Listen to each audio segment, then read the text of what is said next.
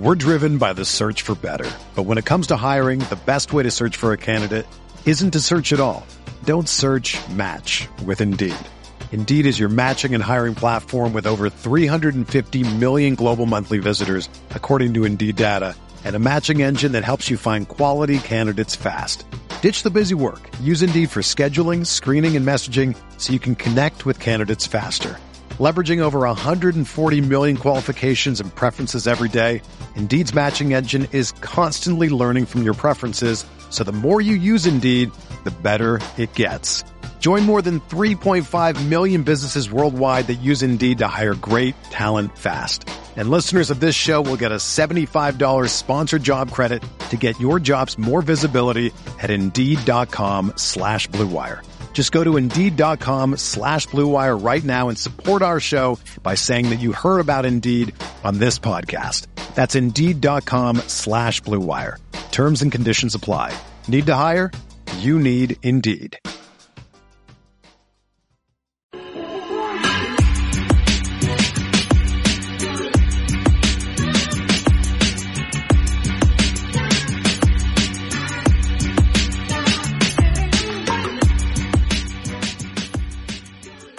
All right, welcome into the second episode of the Goodman and Hummel podcast, and this is going to be a good one, Rob, a really good one.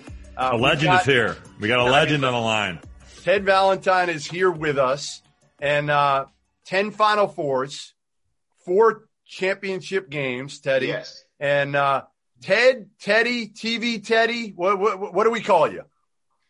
Well, let's see. My mother always called me Theodore when she was angry. My college students always called me Ted. Never was called Teddy until the fans started going, Teddy, okay? Teddy. So that's where I got that from the fans. So, hey, it is what it is. Who gave you TV Teddy? Just happened to be, that's my initials, Ted Valentine. So, I mean, somebody was very, very creative. He's always on TV, so it's Teddy Valentine. So they started calling me TV Ted. So that's when I was younger, you know. Do you like it? Do you feel like have you embraced it? Like, do you like it? Let me tell you what. It must be like, I must be one of those people that the more upset you get with me, the more I kind of just do my thing. I mean, that's just how I am. I use I take all that negativity and I turn it into something. You know, basically what I do. I mean, it's just that I had to get over that at a young age because you always worry about what everybody says about you and everybody, well, I'm in a sport that they either love you or they dislike you. So that's just, I've embraced it. It is what it is. I think that as I've gotten older, it has subsided a whole lot. Now I always hear, when you going to retire? When you going to retire? When you retire? When you retire? And now is that other aspect. I kind of embrace it more because the fans are more lovable now, I think. Fans are a lot different than it was because this will be my 39th season. And fans are they're just who they are. I mean, it's just I feed off of them. I do. I just feed off of them. I mean, we can tell. Hey, we can tell. No doubt. I just feed off of them. I mean, because they give me a lot of vibe. I make faces now. I more giggle and more laugh at them now probably than whatever. It isn't too bad because I've learned about the fans. If you become antagonistic with them, they become antagonistic with you. So it's got to be me. I get blamed for games that I didn't even work. Okay. I get blamed for calls other officials make. Now all of a sudden, my past, I was an ex-educator. Now they're always screaming at me, hey, go over and help him. Get him on the same page you are. I mean, but put it this way. I love doing what I do. I just love it. I always have. Ted, I've always wanted to ask you if you remember this, and I'm guessing you probably don't because, like you said, you've reffed for 39 years. But my last year at Purdue, it's 2012. We're playing Indiana, and it's at Mackey. You're reffing the game, and we're losing by like 4 at the under 4 timeout, and by like the 2-minute mark, we're down 18. They've got like Oladipo, they've got Cody Zeller, and we miss a shot. And I knock it out of bounds. But I thought that maybe the other crew members with you are Mike Sanzier and Pat Driscoll. Okay. And Sanzier calls it Indiana ball, and I literally go crazy on it. And I probably deserve to get a technical. But as I'm walking away, you scream my last name. You go, Hummel. And you literally – I look back, and you're like, you've been in this league a long time, and you're a hell of a lot better than that. And I felt like I let my father down. Like I literally did. It changed my mindset in the moment. And I'm guessing you don't remember it, but it has always stuck with me. It's always stayed with me the way that you said that. Like just the respect that I have for you as an official, but also the way you worded it. I was like, man, I really let this dude down. Well, I think we're all represents our fathers in some way, because I represent mine, because I was his only child, and he was a Marine. So it is I always carry that with me. Don't let my father down, even though he may be gone. Don't embarrass my name. I mean, don't embarrass his name. And I've always carried that, and it was just always that I could always recognize players, because especially when you've been around them. If you've been around Gene Katie's players, I've been around Gene Katie's players since I came in the Big Ten in 1986. Yep. So I was always familiar with every player, like Matt Painter, Big Dog Rock. I was always familiar with all the Quanzo, Martin. I was always familiar with all the good players. I mean, I was by their personality, because their personality on the court always told me basically who they were as a person, just about. Ted, go back to when you first started to get into officiating. There was a story about you in Bristol, Connecticut, I heard. Yes. Of an ice cooler or something. I think, where was I? I was like 22 years old, I think. Yeah, 22. I just got out of college. I started teaching high school. In fact, I teach at the same high school. I taught at the same high school where Brad Paisley went to. Really? And Cynthia Bissett, Lady Gaga's mother. So she was in high school with me. Brad Paisley was years after me. We went to Bristol, Connecticut, and back then Bristol, Connecticut, at ESPN, it was like a trailer, just about, that they had. And we went to camp to a private school under the instructor J. Dallas Shirley, may he rest in peace. There's a manual, NCAA manual was named after him. A lot of great referees came through him. Jim Howe, Jim Birch, Lenny Wirtz, Joe Forte. A whole lot of great referees came through the Southern. So I decided, I'm going to go to this camp. Being a poor kid from West Virginia, that I decided, I go to this camp. And I was a sports-oriented type person, very daredevilish, was never afraid of anything, basically. And so we went to a break, and we had a styrofoam cooler in the room, 3 of us. And they got to being Darren and whatever it is, nice sunny day, and there were these 2 gorgeous women. They were laying out and they were sunbathing. And they said, they're this, and we were going, hey, honey, and all this stuff. Just young, immature people at the time. And so they practically dared, the cooler of water. And they were just going back and forth. So I grabbed the cooler. I said, I'll do it. And I took it and threw the water out the window and hit these 3 ladies. Well, all the obscenities come flying back up and yelling, and we're behind the wall. We're laughing, because we think this is funny, Well, Lord behold, that if you know something about water, it leaves a trail down the wall. So we go off break, and Mr. Shirley and the headmaster of the place, big guy, had to be about 7 foot tall, huge dude. And Mr. Shirley stopped all 3 of us going to class and said, young men, what did you guys do? And we're stuttering around and this and that and, jamming around. And he said, before we get somebody start telling it, there's a water trail coming from your room, basically what he said. So I kind of raised my hand up. Yeah, Mr. Shirley, I did it. I'm so sorry. I threw it. And I had to apologize, and I apologized to the guy and his family, So I was brought up the right way. So Mr. Shirley told us in camp, he said, well, young man, I'm sorry, but you need to pack up and you need to leave. I said, what? He said, you need to leave the camp. So the guy I came with, he had a car, so he drove, so he had to leave the camp too because I had to ride back with him. So all the way back, he cussed me all the way back. I was younger than him, and so in that summer, I'm sitting around, and I get a letter from the Southern Conference. I'm going, what's the letter for? So I open the letter up.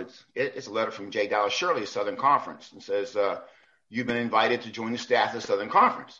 I said, what? I said, no, this got to be wrong. This can't be happening. Well, Lord behold, so I happened to dial him up. And I said, Mr. Shirley, my name is Ted Valentine, so. So I received a letter from you about joining the Southern. He says, he always had a way of having a little fatherly touch. He says, young man, he says, I felt that you deserve to be in the Southern. You got a long way to go to grow up. But if you're standing up and you got some honesty, and you got lots of honesty and a lot of integrity, you're the type of person that I'm looking for. And that's how I got in the Southern Conference staff. I wouldn't advise anybody to go out and do that anymore, but You don't think? But that's how I got into the Southern Conference at age 23 years old. And it's been going ever since. Wow. Ted, I think the great thing about college basketball has to be like the fans. And whether you're in the Big Ten, the ACC, all the conferences you've refed everywhere. Do you have a favorite place to call a game? Oh, my goodness gracious. I'm glad you brought that up. My first league game was at Mackey Arena in the Big Ten. Yeah, I was 26 years old, 9:30. They had, I think Gary Grant at the time was playing for Michigan, I think. Mm-hmm. And that's the first time I met Coach Katie, Kevin Stallings, Steve Lavin, all those guys. They were at like Purdue because I lived in Columbus, Ohio, and I got there 5 hours for the game. So I basically was all excited, whatever it is, and I got there 5 hours before the game. It was my first time in the Big Ten as far as a conference play. But Mackey, I always loved Mackey because it's a big floor, big aprons, big sideline. You're not running into people.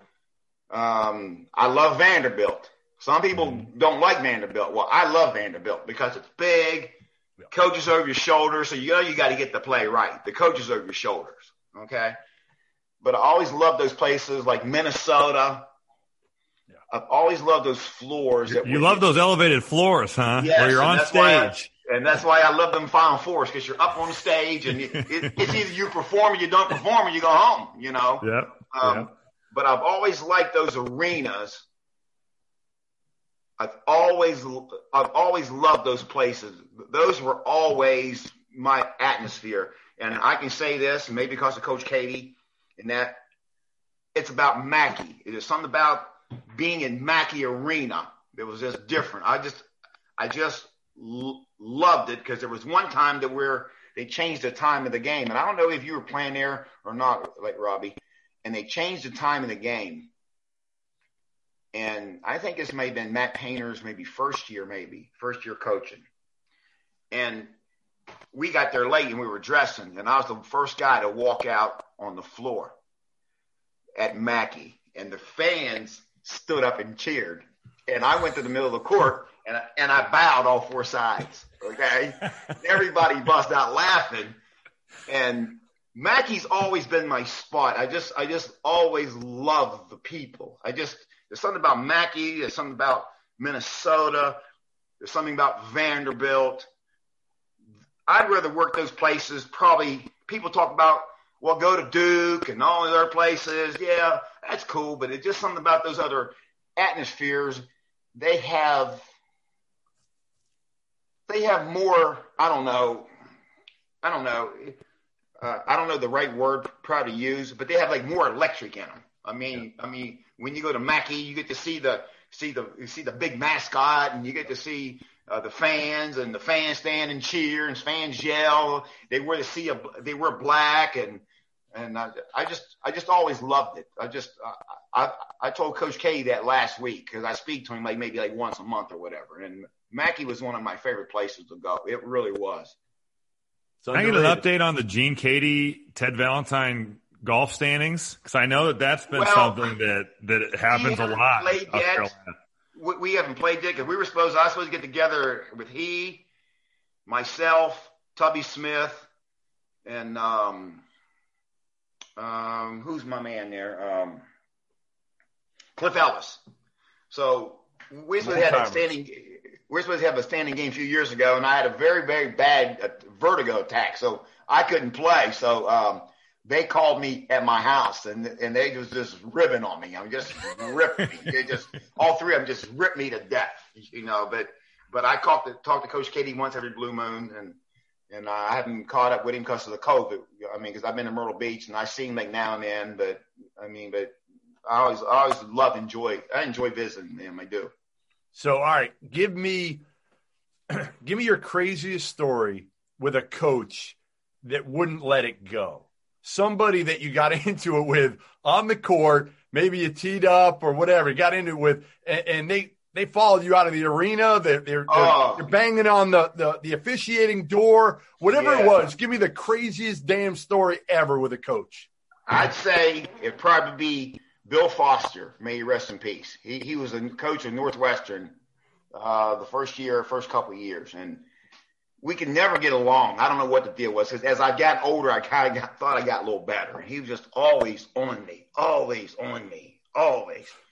And one night he was at Minnesota, and I was with Sam Licklater, and I can't remember who the other person was. And this was a Thursday, and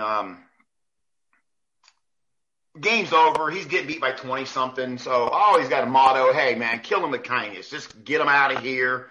Don't do anything to bring any attention. Just, hey, here you go. Okay. Everybody's ready to go to the press conference. Everybody got their own Easter speech prepared. And so all of a sudden I get 2-3 calls, and all of a sudden I get this. Oh, that's a big call, Teddy Valentine. That's big. He starts that clapping. It's sarcastic stuff. And I'm looking at him going, just looking. So now I make another call. Oh yeah, another call. Now he does this like 2-3 times. Now the third time he does it again. Now the game's ends, and I'm going off the court, and I'm going, what's his problem? So I go down the steps, down the gopher hole, and he's behind me. Big call, Teddy. I'm telling you, I thought maybe, we might have to do something here, So at even Robbie would know that we make the right at the arena. They go right straight into the locker room, basically. And I've got smoke in my ears about Bill Foster. I'm going, what's this damn guy's problem? What's this dude's problem? So Sam Licklater goes to me. He says, I'll see you Saturday, because we're at Michigan State. And that's when Judd Heathcote was coaching Michigan State. This was before Tom Izzo.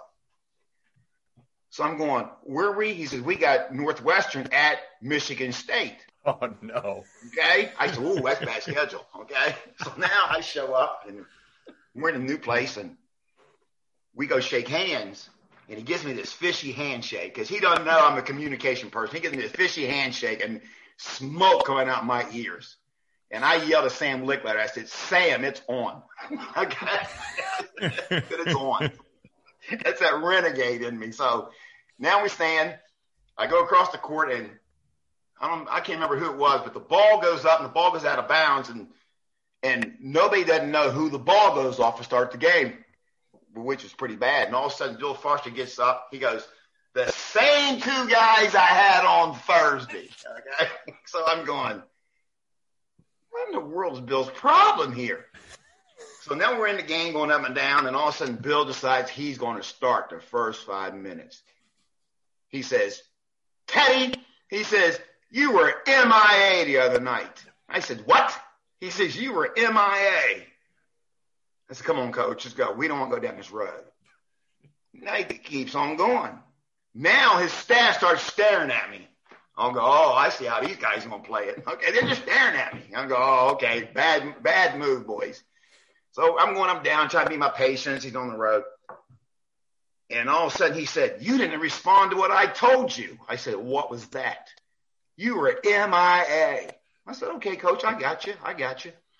So finally something happens, and somebody does something, and I turn to him, and he goes crazy about something. I turn around and go, whack, technical foul. Bam. I said, you must just get over it. He goes, Oh, Mr. Big Shot. I said, Coach Foster, if I was MIA on Thursday, I got me a POW today. That's all I can tell you. You know? And I turned around. Of course, I got a phone call for that one too. But he was probably one of those guys that just always had a way to irritate me. But as he got through his career, as I got around him a little longer, I got the chance to know him because there was one night he took his glasses off and put them in his pocket and turned to me and says, I got my glasses in my pocket. That's what he told me. So I ran over to him. I said, and I talked to him in time out, opened his lapel up. I says, you know what? I liked it better when you had Mr. Magoo on your eyeballs. And after that, he and I got along real good. You know, I mean, it was just one of those things. It was just one of those guys I had to find a way to warm up to. I think if we're talking about crazy coaches, this is a good time to maybe talk about Bobby Knight. I went back and watched the 3 Techs from 98. I already had a high level of respect for you just from being around you, from calling games you've done, from playing games, but that place was totally up for grabs. Can you just talk about what that was like? Well, it was always this thing that when I was a kid, my dad used to tell me, and I got to tell you this story first to get to that one. I had the Fab Five when I was young, and my dad came to the game. He was a Marine. And I was so, you know how it is when your dad comes and you're going, oh, my dad. You start looking around the arena like, where's my dad? Where's my dad? You know? Mm-hmm. And the first time my dad ever seen me ref, and I lived in Columbus, Ohio at the time, and the Fab Five was playing at Ohio State. And I'm waiting for my dad. Of course, he rolls in there late, and they put him on the front row at Old St. John's Arena. So I ref, and I'm smiling at my dad, you know. Now my dad's here. Okay, I can't mess up now, you know. So the first time you get any money like in your life that you want to show your parents, hey, you've helped me, but I can help myself. So I took my dad across the street and took him to dinner, and we're sitting there, and my dad never said anything. He was a Marine. He'd come watch play sports. He never said hardly a word. But if you asked the old school, they were going to tell you, and you wasn't going to like it. So I asked my dad, I said, Dad, how did I do? He says, you want to know how you did? I said, yes, sir. He goes, you're not mentally tough enough. Wow. My father looked at me, and my heart went right to my feet. You're not mentally tough enough. You got that baby. Because I came in the league, I was 26 years old, baby face looking kid. And my father says, you're just not mentally tough enough. He said, they'll run you over. And then he went on back to drinking, whatever did, and he got real quiet. And I went home, had my tail between my legs, and says, couldn't believe my dad said that to me. Now we go back to the Bob Knight thing. That night, it was one of those things that, as I came through my career, I wasn't afraid of anybody. I just never had been afraid. Just always just been, that way. Because when you grew up underprivileged, what's afraid? You don't know what afraid is. You're afraid you might not eat. You're afraid you might not have a house. You're not afraid you might not have a bed. So I was never afraid. And so a lot of people don't know when I was coming into the league, Coach Knight used to have this fishing show. And I would write him letters about fishing because I used to fish. And he'd write me back a letter. Yeah. And he used to have these fishing shows, and the first time I got around him, I go, man, this guy's a big intimidating dude. And he intimidated me at first when I first met him, because I'd be within the crew, and the crews would change.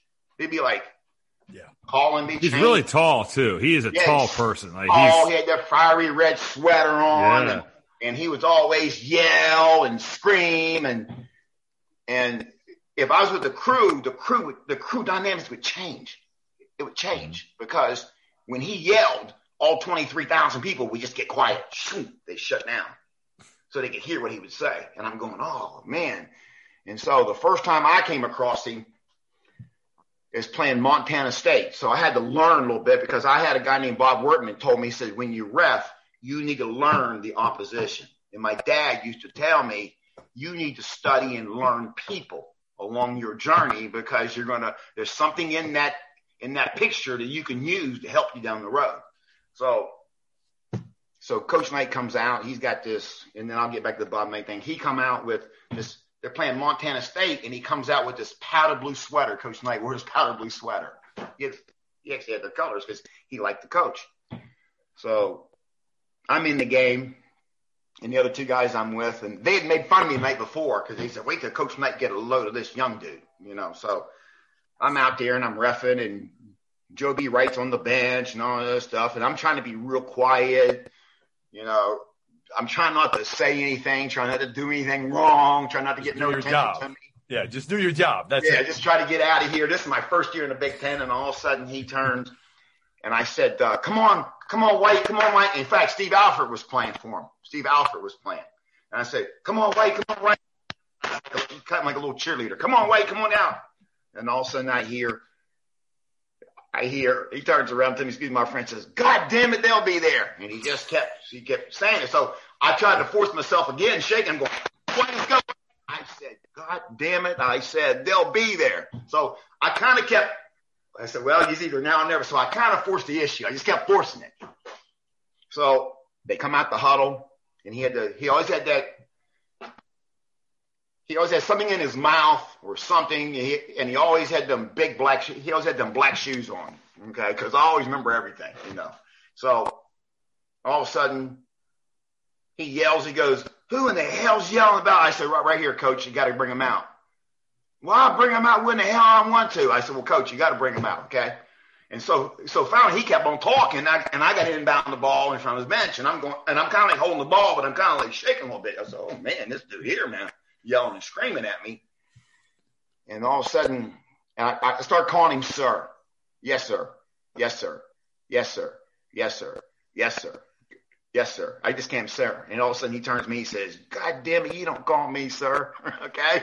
Okay. So now I'm going up to the road, and he says, and he turns to me, and excuse my French, he says, you call 3 type people, sir, lieutenants, colonels, and is what he says. And he turns to Joe B. Wright. He says, Joe B., I don't see him calling you, sir. Okay. So that was my first impression of meeting Coach Mike up close. Well, all the years that I had Coach Knight, there was always be some interesting rhubarb because with him back and forth. Sure. Because I basically knew most refs were afraid. They were basically intimidated because I'd see him over talking and yelling at them, and next thing I know, I'd watch the next 3 whistles. I used to watch and go, oh, hell. But he would basically yell and scream and intimidate. But I studied him. When the games were close, he didn't say much to you. When the games got wide open, that's when he would go. So I basically learned him over the years. I tested him all the time. I go, okay, let me find out what this guy's about. On the road, he'd be real nice, and we could go back and forth at each other, and I'd go back and forth. And back then, he was making this NutraSweet commercials. And we got in a conversation one night, and I reached in my pocket. I said, well, since you're showing the sweeter side of yourself, I'll show you my sweeter side. So I reached in my pocket and pulled out one of them Nutrisystem packs and put it right in his hand, and he started laughing. Oh, you got jokes, whatever. But I kind of was trying to feel this guy out because I'm going, shit, I'm going to be around this guy a long time, okay? Because he was a very intelligent guy, very sharp. And so, to answer Robbie's question, most of that situation went back from the 1992 Final Four when he played Duke, and I was involved in the situation. I was in a game with a ref that was afraid of him, and I whacked him, bam, in the Final Four, whack, boom. And it was always one of those things that every time that I'd see him, it was always something from him. It was always something. It was always this venomous, this anger. It was always this After anger. that, Ted? After that Final Four game, it changed? Yes, because I started seeing the way he was being. He would start coming at me more. And I'm going, wait a minute, now there's something wrong with this guy. And he just kept, I don't think he ever let that 92 Final Four go. I don't think he ever let it go because that was the last time he was in the Final Four, Mm-hmm. And I don't think he ever let it go. And I think that I was in the middle of it. And I basically think that the way he came at me that night, that he threw every left, every right, every jab that he wanted at me. He emptied the clip is what he did. Yeah, he tried to, but it didn't work, okay? Because I basically understood him. I understood because I got angry at him at my mistake, the first technical foul. I got angry. I went in the huddle and whacked him the first one. We went right in his huddle. Did you? It was like a street fight. I said, the hell with you. Here it is. Right up your ass. Here it goes. Okay? So after that, I kind of like subsided, and I got cool. I got real down. I got down. I said, okay, now, because he showed his venom, and I never showed no anger because I was always taught to. But when I went in this huddle and whacked him at his place, I meant business. I mean, it just wasn't going to be his way. And so like through the course of the game, he kept coming at me and kept coming at me and kept coming at me and kept coming at me. The more he came at me, the more I kind of like, okay, we'll bring it on. Okay, that's the way I was. Like, okay, here I am. But I basically went within myself, got real quiet, real calm. Because if you know anything about a rabid person, the calmer you get, they'll make a mistake. Okay, and he thought he could intimidate me, and he walked around me at halftime and walked out the court, and the crowd was yelling at me, and was yelling, and people were throwing money, and by then I told the other two guys, because some refs have a tendency when something goes on, they want to try to hug up the other people. Okay, walk off. Hey, I walked off. I waited till they left, and I walked off all by myself, and then I'm yelling, screaming. I took my time, and I was the last one to come back out. So I basically knew where the situation was going to go because I knew he wasn't going to let it go. I basically knew he had bullets for me. And then he came at me again. And then, see, a lot of people don't know the rule was you was only supposed to call 2 techs. I gave him 3 because it was one of those things that where it was an unfortunate situation because of the spring load of the basket they went down. And it was unfortunate that the rules changed since then because of that.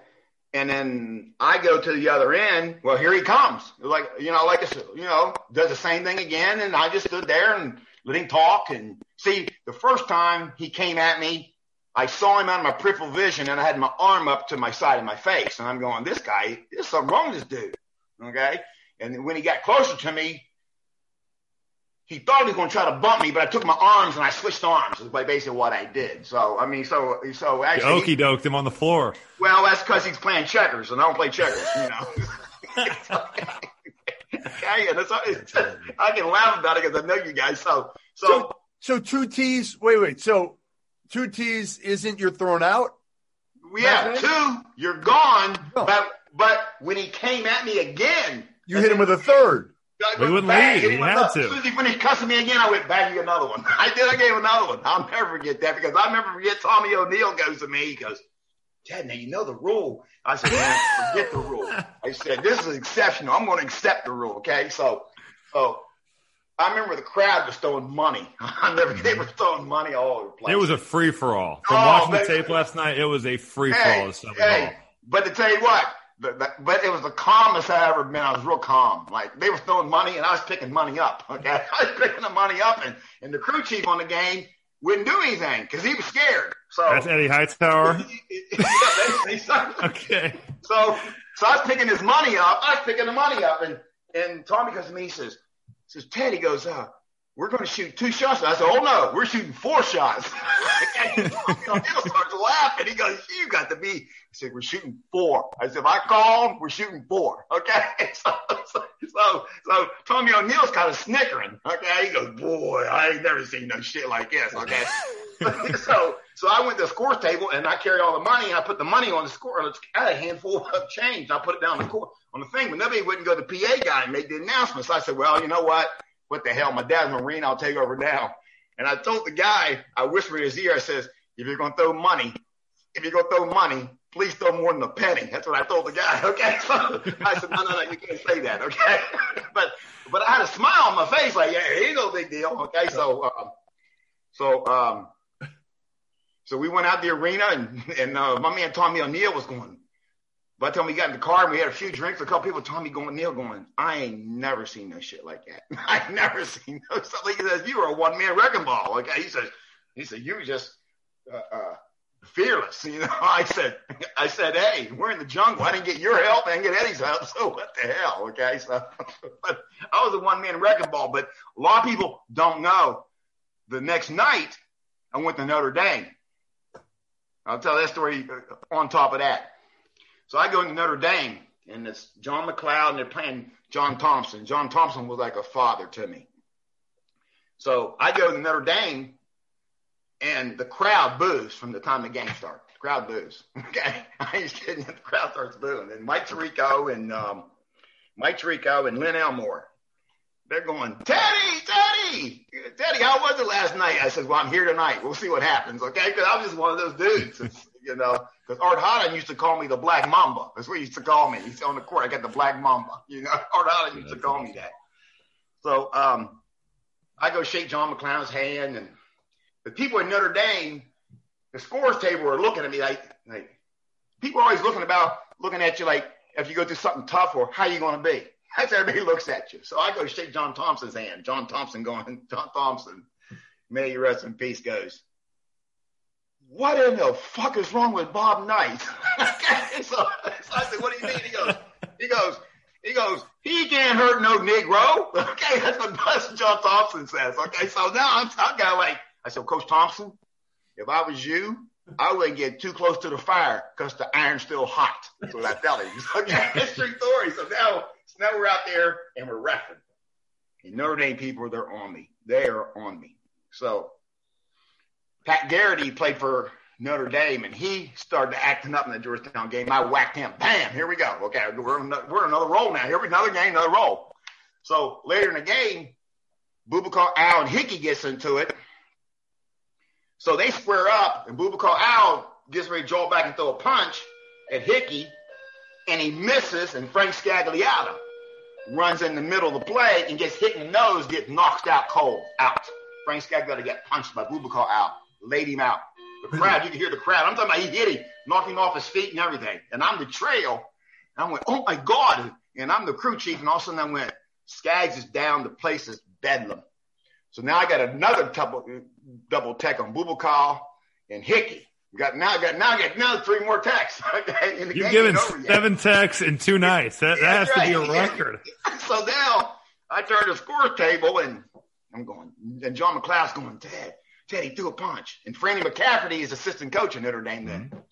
I said, well, I got to go to the monitor. Well, before the monitors got to be real good back then. So I went to the monitor. So where Boubacar went to throw the punch with a guy with the camera, takes the camera and slings it. So we don't get it on tape. So Skaggs, the trainer, Lori's getting up. She's snapping off these capsules, these smelling salts, trying to revive Skaggs. She's actually, reviving with these smelling salts. We see Scagliata asking. That was so funny. So now I'm trying to find this play. Can't find it. Notre Dame's going crazy. Teggy, do a punch. And so I'm going, shit, how am I going to get out of this? It had to be the last Big East game of the year. And all of a sudden, I go down to Thompson. I says, Coach Thompson, I got bad news for you. Boubacar's got to go. He says, go for what? I says, because he threw a punch. So he goes, motherfucker, he ain't throwing a punch. So I said, Coach Thompson, Boubacar's got to go. I said, he's gone. So Thompson all of a sudden starts going crazy. And I look up at Notre Dame and I point. I go, well, I'm certain I am climbing a crow's nest and go find that videotape. Okay. I said, now I got something for you if you just go along with him. I said, I'll tell you what. Tell him to go to the locker room. I won't call it a fight, and he can play in the Big East tournament. Okay? All right? So now Thompson goes, that's the best shit come out of your mouth all night long. Okay? So now he goes. So he tells Boubacar, he says, get your black ass in the locker room. So Boubacar gets up and runs. He just runs in the locker room. And so Skaggs, they're trying to revive Skaggs. Okay? And Thompson puts both hands on Skaggs. He says, Skaggs, you okay, Skaggs? Skaggs says, yeah, Coach, I'm fine. He goes, sure. Well, Skaggs, you sure can take a punch. Okay? So now Tirico and Lynn Elmore's rolling, they're waving arms over to me. Teddy, come over here.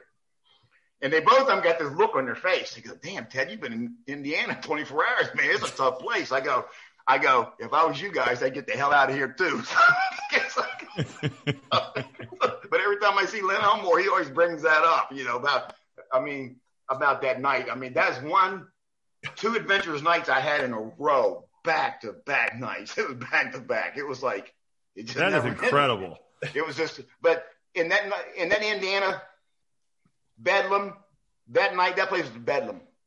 It was totally, and that place gets loud and it gets crazy. From watching the video, it was nuts. Was Bedlam. It was crazy. It was. It's one of those things I've never been in the middle of, like in my life. I mean, I've been on playgrounds. It was tough, but that night, I mean, those people, was just unbelievable. I mean, they were just unreal. But every time I see Lonnie Kruger, he always goes, Ted, if we ever go into battle, I'll take you with me. Okay. And that's what Lonnie Kruger always, he tells everybody a story. Lonnie Kruger tells it better than anybody. He says, I've never seen a person single-handedly demolish somebody. He says, I've never seen it. I've just never seen it. But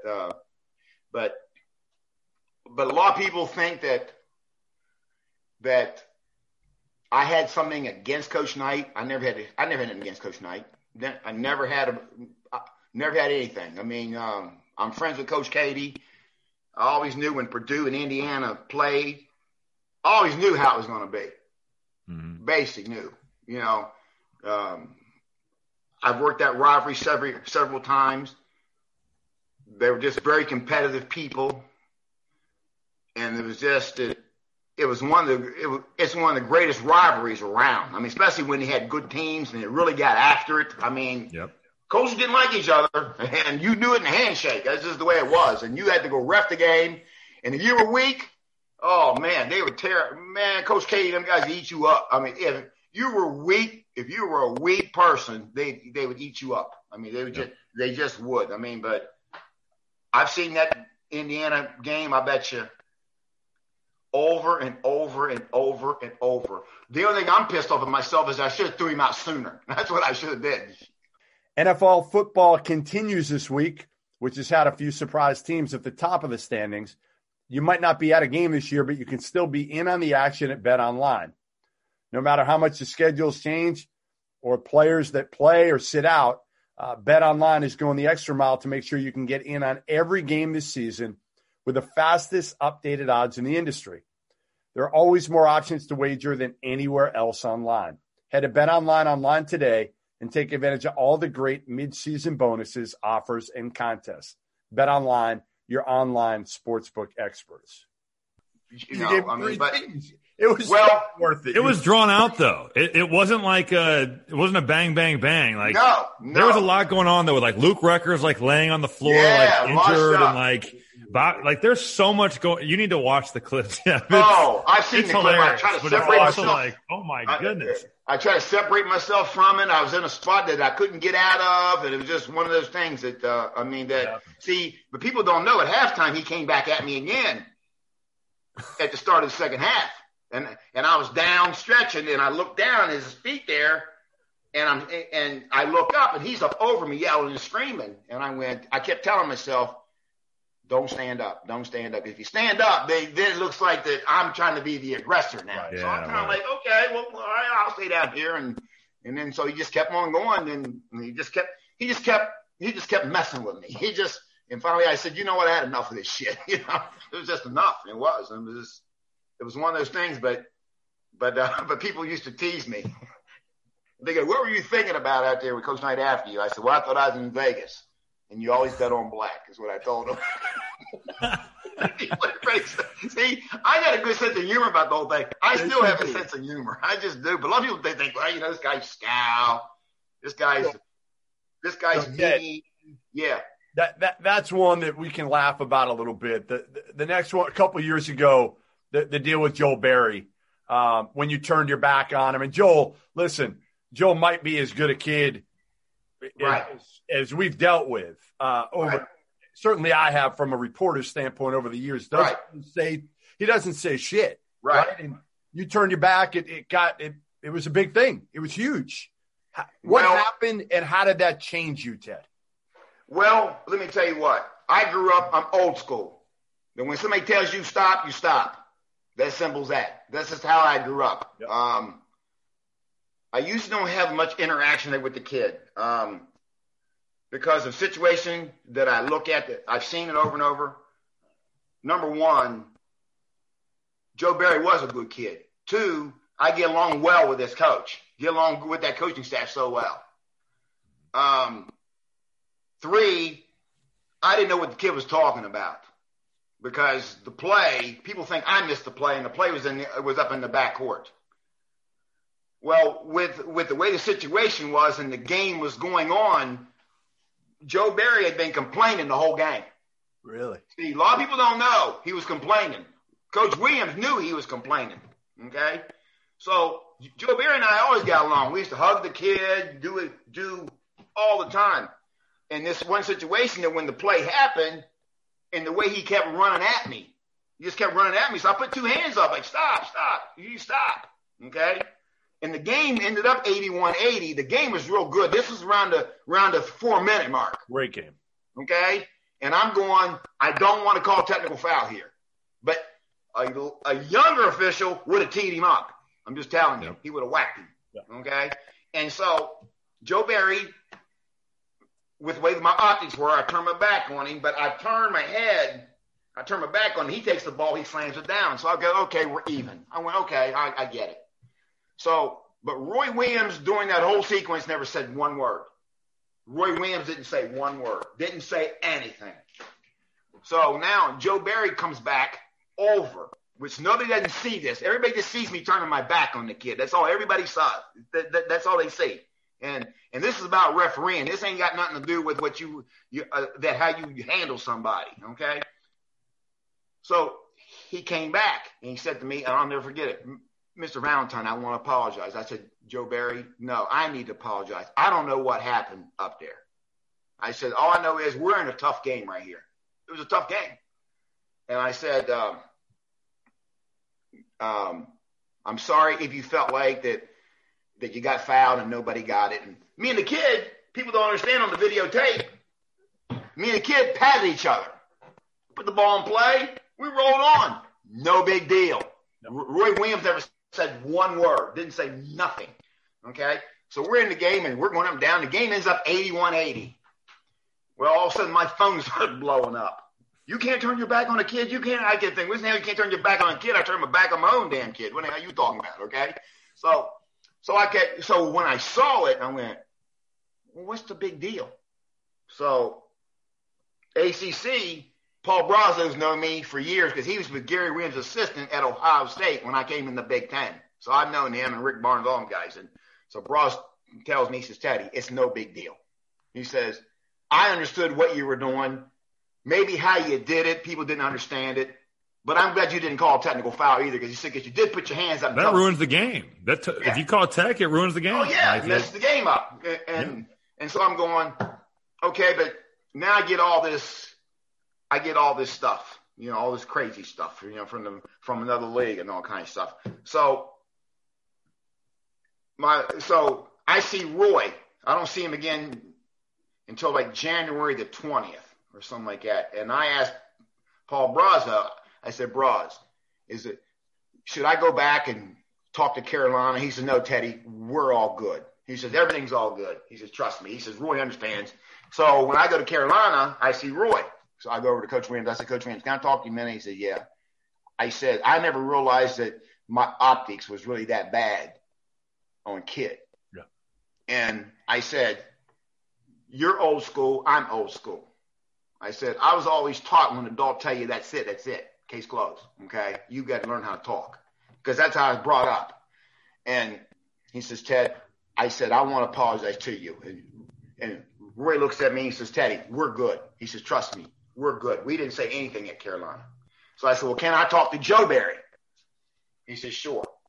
So I go out and I see Joe Barry in the captain's meeting. And I tell Joe Barry, I said, I want to apologize to you again. I said, you need to understand. I said, one day when you get to be 60-something, you get those senior moments too. Going on. And the kid laughed and I hugged the kid. And I said, I want to apologize. So I hugged the kid, patted the kid, the fans started clapping and everything else. We just rolled right on. It was no big deal. like Jeff I think I didn't think the punishment that I got was deserved over that, because the game is based on refereeing. That's how the game is based on. If you blow a call, blow a rule, bye, go home. I get it. Okay. And I kind of took it personal, because the year before I was in the Final Four, and now I wasn't going to be in the tournament. Mm-hmm. And it kind of really bothered me. And I admit, I went back to refereeing. I was on edge, basically. I was on edge with announcers. Yeah. Didn't want nothing to do with nobody. I was basically on edge. I was basically, waiting for somebody to say something to me. Just the way the punishment didn't fit for the situation. Because and the reason why. What's that? Pissed off. That's one thing, right? But you're right. The problem that we see in so many of these situations is one snapshot. Right. Snapshot is. Listen, I've had DeMarcus Cousins come at me in the past when I've criticized him, and him saying, "You're criticizing me." This was when he was Sacramento, and he would say, "How many Sacramento Kings games do you see? All you see are highlights. You see one snapshot of what I do." Now, again, the cases aren't the same, but I'm saying you're seeing one snapshot of you turning around. Right. Barry, we have no idea what led up to it. We have no idea what followed it. Right. Right. That's right. But that's the media, because we can take a still on pictures every time that we want to. So, but since I've gotten older, I've learned not to frown, because I came in like a grizzly bear. I learned not to frown. I learned to try not to show no emotion. I do. I've learned that somebody will take it, and they'll take it the wrong way. Okay? Even though you're in a highly emotional sport. And so I just learned it has taught me, actually, has taught me, and I had this conversation with the higher ups, even, like in the league, and they tell me, hey, we need you to do your thing. That's what everybody tells me. Do your thing, because they know that's one less phone call they're going to get, okay? Because somebody's got to run what's going on out there when it happens, okay? So I've had to learn to adjust a whole lot. I've had to learn how to adjust when things get tough, because sometimes I want to revert back to some ways that's probably not conducive to the way society is now. Because I see it with my granddaughter, who's 10, and she can mouth off, and my daughter didn't grow up that way, and I jump back. I'm going, I can't believe that, but I've had to learn to adjust, but I've told higher ups, and they understand. And I told them, I said, probably the reason why is because I'm one of the older senior guys around. I'm the only guy everybody knows. And I know now that I have to curtail what I do. I understand. But it don't take away from my game. It don't take it away. I just learned how to just to adjust to the situations. To understand that I've even asked some of the older coaches, like Coach K and them, how have they adjusted to the new player? Mm-hmm. See, that's the thing is, and when I saw that, I said, nobody had to tell me, because when I saw it, I said, my optics part of it didn't look good. I can get that. Yep. But two, nobody doesn't know, like Paul Harvey, they don't know the rest of the story. And then here comes the rest of the story. But see, to the ACC, I give them credit. All these games got in-house feeds. And they were able to go back and look at the video and say, well, okay, we understand he got fouled here. He ran. Teddy was out of the play. He's over here. Him and Teddy, okay. Did they talk to Joel Berry? Did they talk to Joel Berry, Ted? What's that? Did they talk to Joel Berry? I think Roy did, probably. Yeah. Okay. I think that Coach Williams probably had a talk. That's all you got to do. That'd be the first thing I do is talk to Joel Berry. What did he think of the whole situation, right? Like he's the one who had to deal with it. And again, like you said, he made a mistake, but ultimately he can talk through the whole situation and what led up to it. And what surprised me is that you said he was on you that much, or he was on you guys. Through the whole game. It was through the whole game about him scoring. Give me this, give me that. See, but Joe Barry doesn't know one thing. Back in the day, I probably would have teched him up. Seriously. I mean, I teched him up when he was doing all this complaining. Right. But the game was going – it was one of those games that kept going back and forth. It kept going back and forth. And neither coach was saying a word. They weren't saying a word. Seriously. I mean, neither one of them – if I had to do it all over again, I would have gotten to Theo Penson and would have told Theo. Because I liked him. He would have told him. He would have told you. That's what if I could have got to him, could have got to Theo earlier, because Theo was the one that kept everything calm on the bench. Because when they sit on the bench, I'd be joking with them during it, especially when they go sit down. I'd be talking to them. Yes. So I always knew the go-to guy. It was just one of those things. But Joe Barry just kept going. He was scoring and throwing the body up. Hummel the go-to guy? Was Hummel the go-to guy, or was Etuan Moore the go-to guy? What's that? I said, was Hummel the go-to guy, or was Etuan Moore the go-to guy on Purdue? Well, I think Robbie, at times, Robbie didn't say a lot. He didn't. I would get like Payne would say I'd get emotionally drunk every once in a while. And like in the Indiana game, I had to be checked. I was emotionally drunk. Well, but there's nothing wrong with that. But I learned one thing about Robbie: when he was shooting, don't let him up near his arm. So. No, I would get pissed about that. People start hitting my arms or start landing my feet. I'm going to let you know about it. So that's why I never let him get up on his arm. Okay? Seriously. I need you to start referencing 3-on-3 because these dudes aren't calling shit. So please pass that message I didn't let him get up along. on his arm because if he can't get up to his arm, he couldn't get the ball to the rim. Okay? That's true. Actually, that's funny you say that because we were playing in Illinois. And end of the game, there's like a minute to go. We're up like 2. Brandon Paul's guarding me. I'm backing him down. I shoot a turnaround, and he just barely grazes that. And you called a foul at Assembly Hall when a lot of guys would be way too intimidated to do it. Keep them off your arms, baby. They would never do it. Hey. So thank you. No. You for calling you got to know your personnel. It was an air ball. No. You got to know your personnel. A good ref knows who the shooters are. No doubt. In every game that I ref to this day, I know who the good shooters are. I know who they are. And I know the game goes around them. Yeah. Seriously. I know where the game goes. I know that if they're a good scorer, you got to keep hardly no contact on them. Because they'll play their game.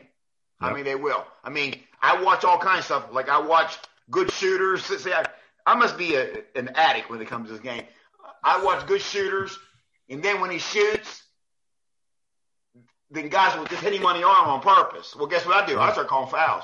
Yeah. I do. Or it's like when they poke you in the stomach or just like weird things that can mess with guys who shoot the ball. I start calling fouls because that throws off rhythm. Even though the ball's gone and then I hit you, that throws off rhythm. That's a cinematic. Totally. Okay? Totally. I understand about shooters. I mean, because I had Ray Allen, Paul Pierce, Rip Hamilton. I had those real good shooters, like back in the day, okay? Yeah. J.J. Redick. So you always had to know the good shooters. And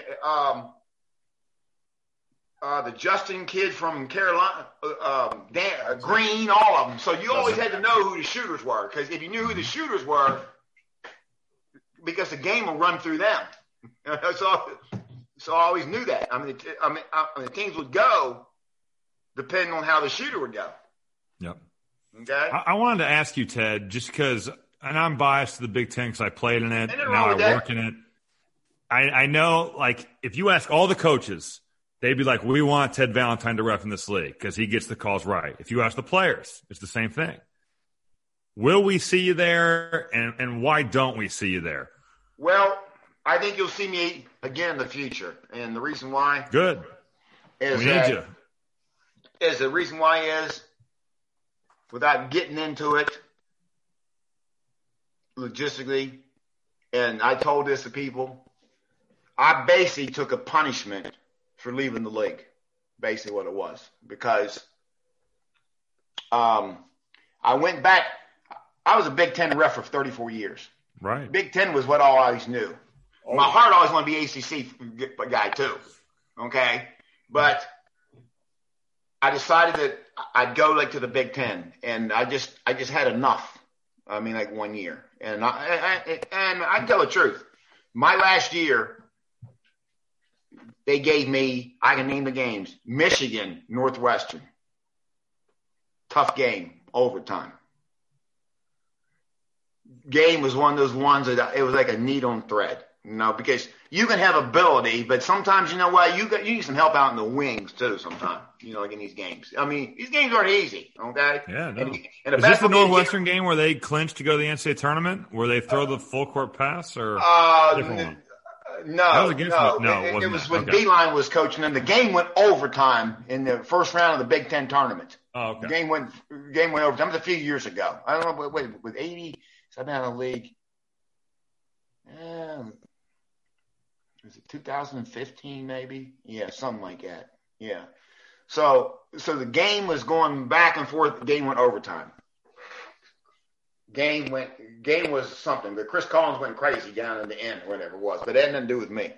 The next day, I get Michigan, Indiana. Again, Olin Depot in Michigan. Mm-hmm. Michigan beats them. Third night, I get Michigan and Purdue. I get Michigan 3 times in a row in the tournament in a row. Well, I later found out, John Beeline was my high school teacher in 10th grade. Oh, really? No way. Yeah. Oh, yeah. That's insane. Yeah, 10th grade. John Beeline was my high school teacher, okay? What grade did he give you? C, civics teacher. Oh, come on. Yeah, C. I was a 10th grader. John Beeline was my civics teacher. See, I keep that story real close, okay? John Beeline was, okay? And so supervisor kept putting me on the Michigan games. I'm going, oh, God, here we go. Then I had Michigan State and Purdue in the championship game. Mm-hmm. Okay. Because I don't know who the big kid was. I had to make a key call. Like in that game, I had to come across the court and make a call. I remember. I was there. Yeah. Was it AJ Hammonds or? Yeah, I had to come across the court. Yeah. Remember that? I had to go across the floor and get the play.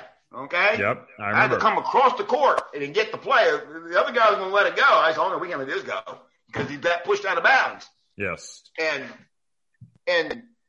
I don't know. It all wore on me. And I said, you know what? I can't take this. Because as you get older, you can't muster up like you used to all the time. You can't because you don't feel like it. When I was younger in the Big East, I could carry games by myself. I mean, it's just the way it was. I could just do it. Yeah, here you go. But I was so exhausted, and so that's when I decided that I'd go to the ACC. And when I went to the ACC, well, because they asked me to come over there, and I told them, I said, I'm going to be leaving the league. And I'm going to tell you something right now, they're not going to like it. And it was just, and then I saw what was happening like in the league. I could see what was happening. I started seeing it with the crews. I started seeing it taking lesser crews because there were games that get down to the wire, and I'd take I would just be God, if this gets messed up, this is going to be crazy. Because there were some games that went to the wire and guys were blowing the whistle the wrong time and doing all kinds of crazy stuff that I just couldn't take it no more. You just felt, Teddy, more than anything, you just felt like you didn't have enough support.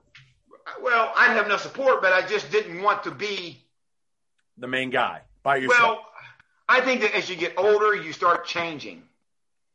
Because I start looking at, if I start making 4, 5, 6 calls in a row, I don't want to hear, there he goes again. See, I don't want to hear that. Okay? Now, I might make 3 in a row, but I don't want to be the guy going, there he goes again. And they can be fouls. Yeah. Okay? There he goes again. So now I've learned leaving some bait out there for somebody to get it. Hey, you get that. Yeah. But it just get tired after a while because you get tired. I mean, if you played any sports and you were a player, sometimes you want some help. That's just the deal. You just, and it's not a detriment to anybody else. Is that I start looking at my age. I'm 62 years old now. I don't want to. Yeah, I can carry a game. I can carry it down to the end. I worked Duke Carolina last year. Hey, old Teddy, here we go. I can muster up one game like that. But I don't want to not every day. What's that? Not every day. No, that's right. You don't want to muster up every day. You don't. You don't, because you start mustering up, then all of a sudden you start making a lot of mistakes. Then you start jumping in, and you start taking over, and then you make mistakes, and then you look like the ass. So will we see you in the Big Ten this year, Ted? Do you think? No, I will say something about it. There's something going on. All right. Some people think I should be retired from the league the right way. Okay. Some of them think that after 34 years, at least if I'm going to go, at least go retire the right way out of the league. Yep, I mean, that's what some people feel. Coach Painter feels the same way. I know he does. I know a lot of those guys do. But you know what? But they don't know. When I see them in these Elite Eight games, I'm not Elite Eight games, but in these ACC Big Ten challenges, I referee them games like the Final Four. Yeah. I do it. And the reason why I do it, because they always go, we miss you. We miss you. Yeah. I make sure that I'm on my game. You're making your ex-girlfriend jealous. You're making that ex just miss you a little more than they would. Hey, when they're playing in these games, I muster up because I show them, okay, this is what you miss. This is what you miss. This is what you miss, okay? But I muster up, for those guys. I mean, that league there was a great league for me. Because I loved the league. I did. I loved the league. I loved the league. I liked every coach. It was just one of those ones that it finally came together the way it was. And I loved Matt. I loved Coach Katie. All these guys. Because I had one of these good relationships on the floor with them. Yeah. And a lot of people don't know that when you don't have a good working relationship with the coach on the floor, if you can't give him some confidence in you, you're not going to make it. Mm-hmm. You're not. And these guys are video watchers too. These guys watch video. No doubt. Okay? And they watch it over and over and over. And that's why I try to tell these young refs, I even know when I go to the SEC, I have to referee them games. I even know when I go to AAC, I got to ref those games. Any games on TV, I got to ref those games that week. If I come to you, I got to make sure I have a clean bill of health by the time I get to you. Mm-hmm. Because I don't want anything over here, hanging over here, bringing it here. Well, you're under the spotlight. No matter where it is now, know if you're on TV, somebody's watching every time. Yeah. So you got to make sure that you're on your game with these guys. All the time. All right.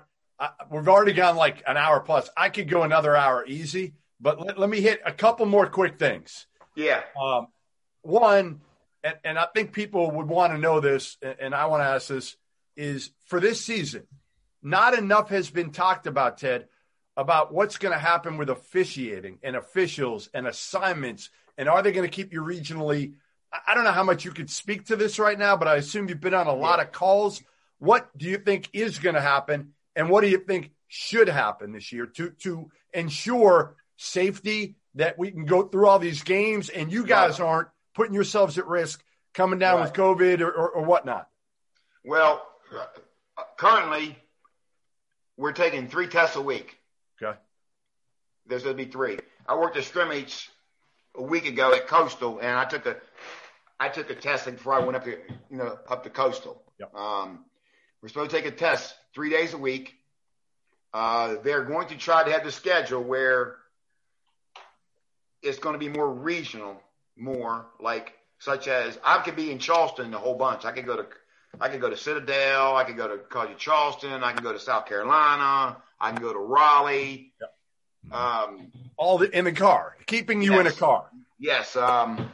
I've asked to be within a 6-7 hour radius. And the reason why I say that is that when I go out, I stay and work in that area because I don't see myself basically coming home as much, basically. Yeah.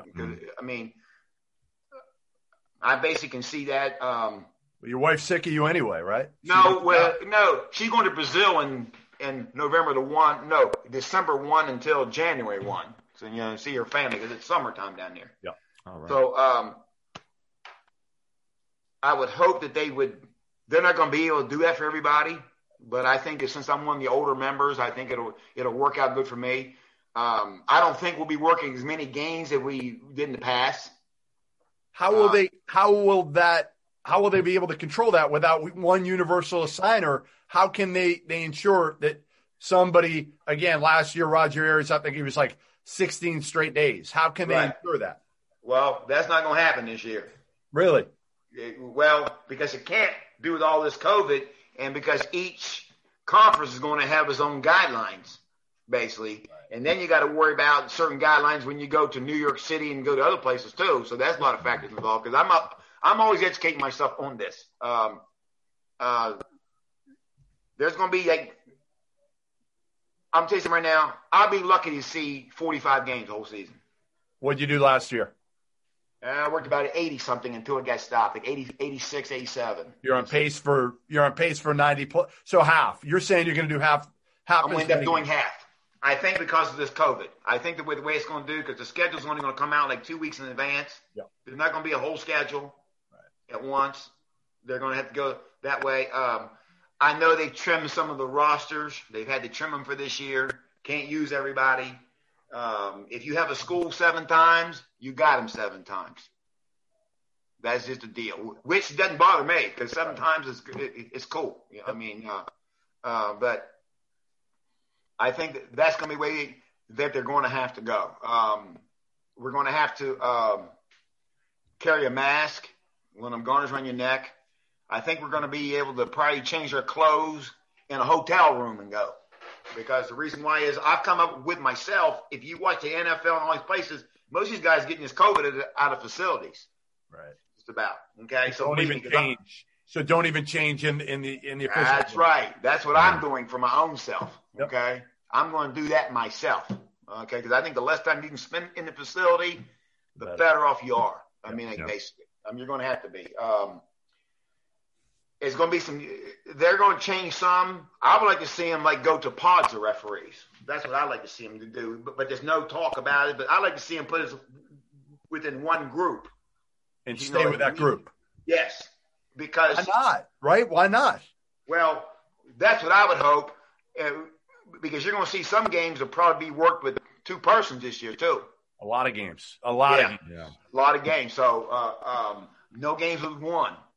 But that's why I would feel that if we would go in a pod, then you could avoid a whole lot of that because that way you know where your group is. Right. In your group. See, the problem I got is people coming in, people here. That's the problem where I got. Okay. Now you got to drive your own car to the game too now. So you got to drive your own car. 100%. Where you guys used to share cars and drive trips together from airports. It's going to be totally different.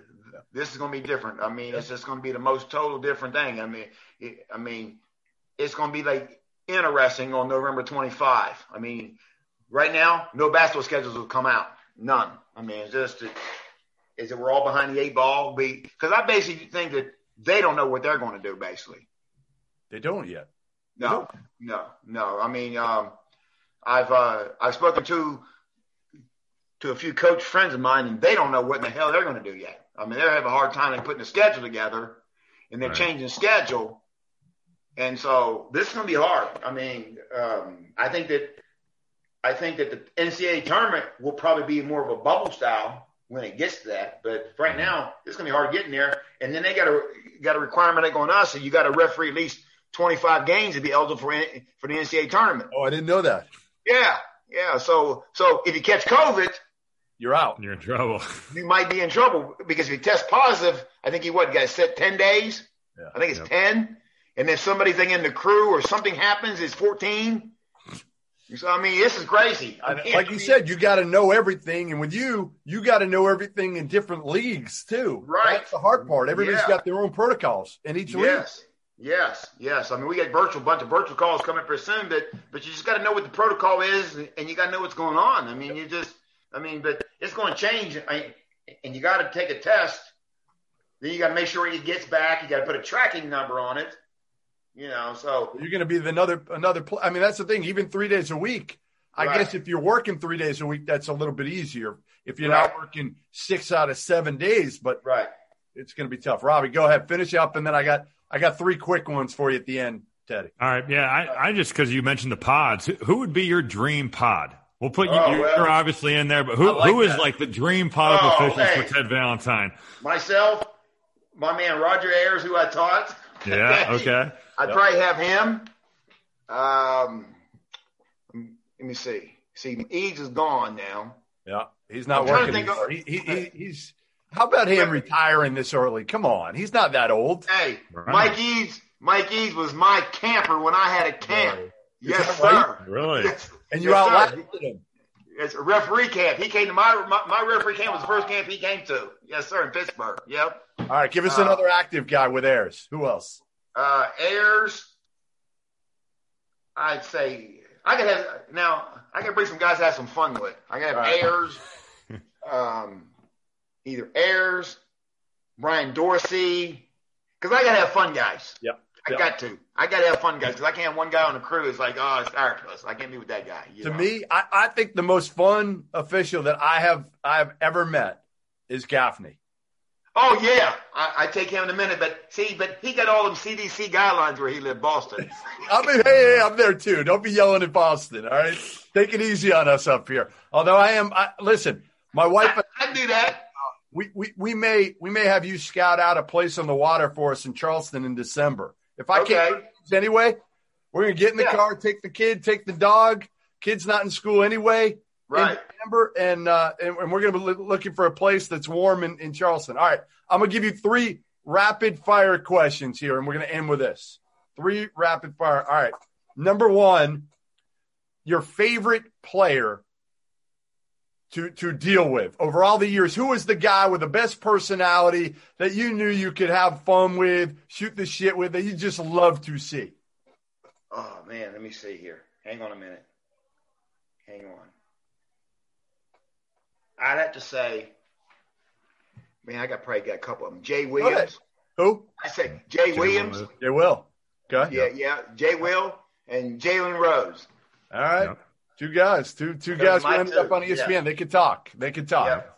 Who's the coach you want to see now? The active coach that you're just like, I know I can have fun going back and forth with. Oh, well, hey, I can name a whole bunch of dudes. I don't have one, but these would be all AARP members since we're all members. Okay? I'd have Boeheim. Yep. I would have Krzyzewski, Roy Williams, Mike Bray, Jim Larinaga, Leonard Hamilton. They're all in the 70s. You hit the whole Cliff Ellis. You might as well hit all the 70s. That's right. We came through it. Tom Izzo. Okay. See, I got to say within my group here because they're the AARP members. All right. Who's the coach who intimidates officials on the whole the most in the country? Not you, but overall, who's the guy? I don't have any. I can't think of anybody. Hang on a minute. Who's the guy that they're just intimidated by? Young guys are just intimidated by just by stepping on the court. Who's the most intimidating coach? Again, not to you. Who would be? Is it Kay? Is it Huggins? No. Because see, Hugs deals well with the older people. Is it her? Is it one of the Hurleys? Let me think. See, I had on the sideline, but they're always good to me. I'm trying to think where I've seen them get after people.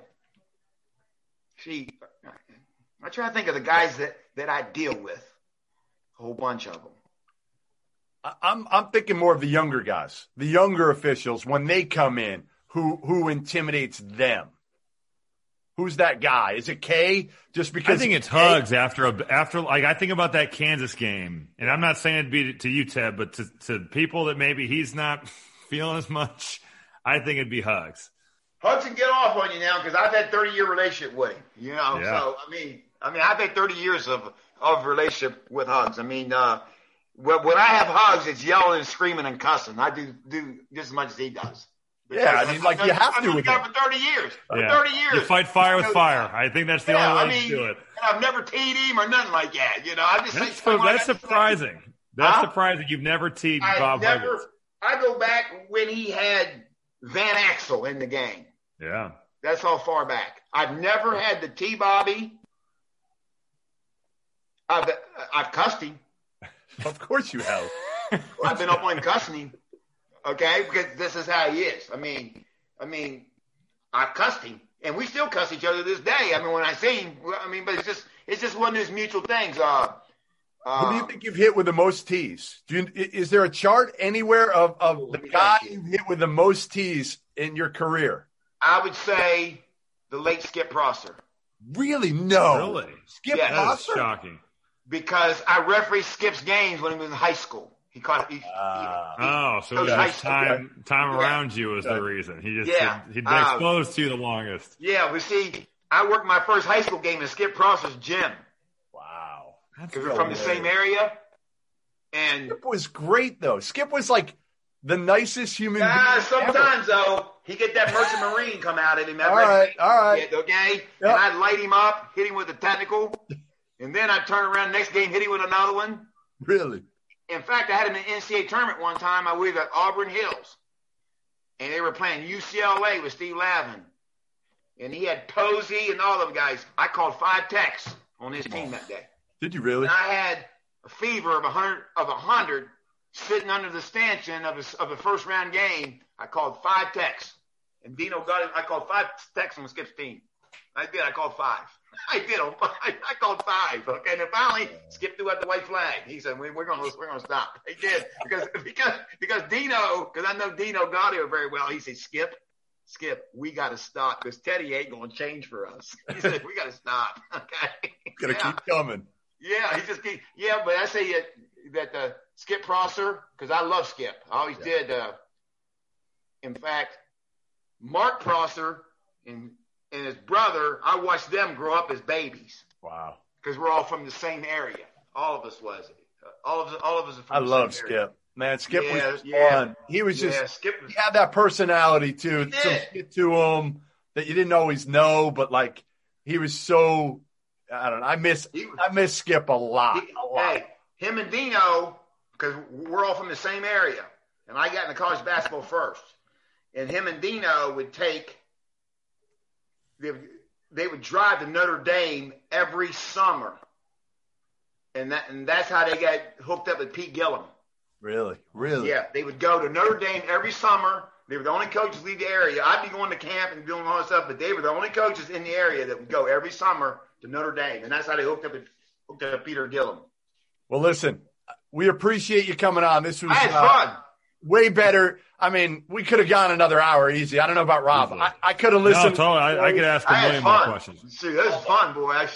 We're going to do it again. Seriously, we're going to do it again. Maybe during the season, we can even do kind of what it's like this year in COVID. Yeah. Everything going on. Sure. And I'll share some stories with you about what's going on out there. Perfect. And I mean it. I may be down there in December. I may have you scout out a place on the beach, but I will. I don't need Valentine money either. So you got it. We got. I don't have no Valentine money either. Shoot. Okay. I don't know. I'm just surviving. Okay.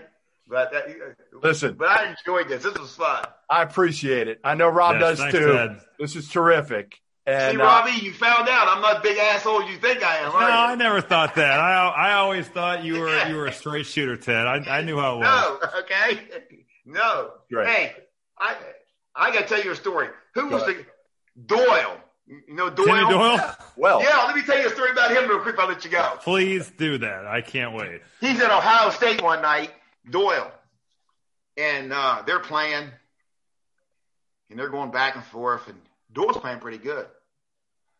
Okay.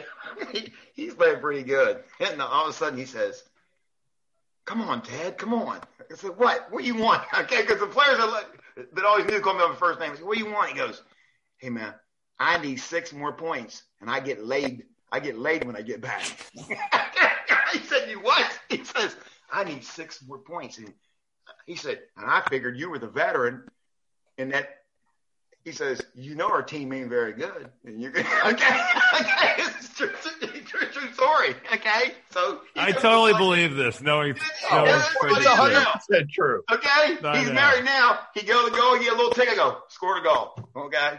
I did scored a goal. Okay. So he winks at me. Okay. That is killing Ohio State. So now he comes down again. 5 minutes later, he bump and go, boom, scored a goal. Okay, so now he gets 6. Okay, he looks at me and winks again. Okay, so now game goes on. I said, He said, no, you saying invite me. He goes, yeah, man, it's going to be a good time tonight. Okay. It's going to be a good time when I get back. Okay. So now he goes to the goal. I go, boom, scored again. He looked at me. I go, that's a bonus. Oh man, Tim is a clown. Tim is a total clown. Oh man, he's probably one of the funniest dudes, boy. He was so funny. I visited Northwestern, and it's me, Scott Martin, and a kid named Mike Bazookas who ended up going to DePaul. We're off North Indiana. We're going up there. It's my first time visiting. We might have been even like end of our sophomore years. We were young. We walk into the locker room. We're going to change. We're going to play pickup. And Tim, this is the first time I met this dude. He is sitting in a chair in the Northwestern locker room, no towel on, nothing. Leg crossed over, laid back. What's up, guys? I'm Tim. Like, didn't cover up. I love telling the story, and he'll love that I told it because he thinks it's so funny. But he was just like, I'm Tim. This is who I am. Welcome to Northwestern. And none of us went there. All right. Listen, Ted, we'll let you go. Be safe. Okay. Really enjoyed it. Yes. Okay. Thanks, Ted. Appreciate it. That was awesome. Hey, stay in touch. I'll see you. We'll do it. Sounds good. Whether you're a world-class athlete or a podcaster like me, we all understand the importance of mental and physical well-being and proper recovery for top-notch performance. That's why I'm excited that Unified Healing is sponsoring this podcast. Unified Healing is a new and super innovative global network of wellness centers powered by Energy Enhancement System, or EE System. If you haven't heard of the EE System, you'll want to listen up. This technology promotes wellness, deep relaxation, purification, and rejuvenation. At hundreds of locations across the globe, access to a center is easy and affordable. Interested in experiencing the EE System technology for yourself? Go to unifiedhealing.com/bluewire to learn more and find a center near you. That's unifydhealing.com/bluewire. No material or testimonials on the Unified Healing website are intended to be viewed as medical advice or a substitute for professional medical advice, diagnosis, or treatment. Always seek the advice of your physician or other qualified healthcare provider with any questions you may have regarding a medical condition or treatment and before undertaking a new healthcare regimen, including EE System.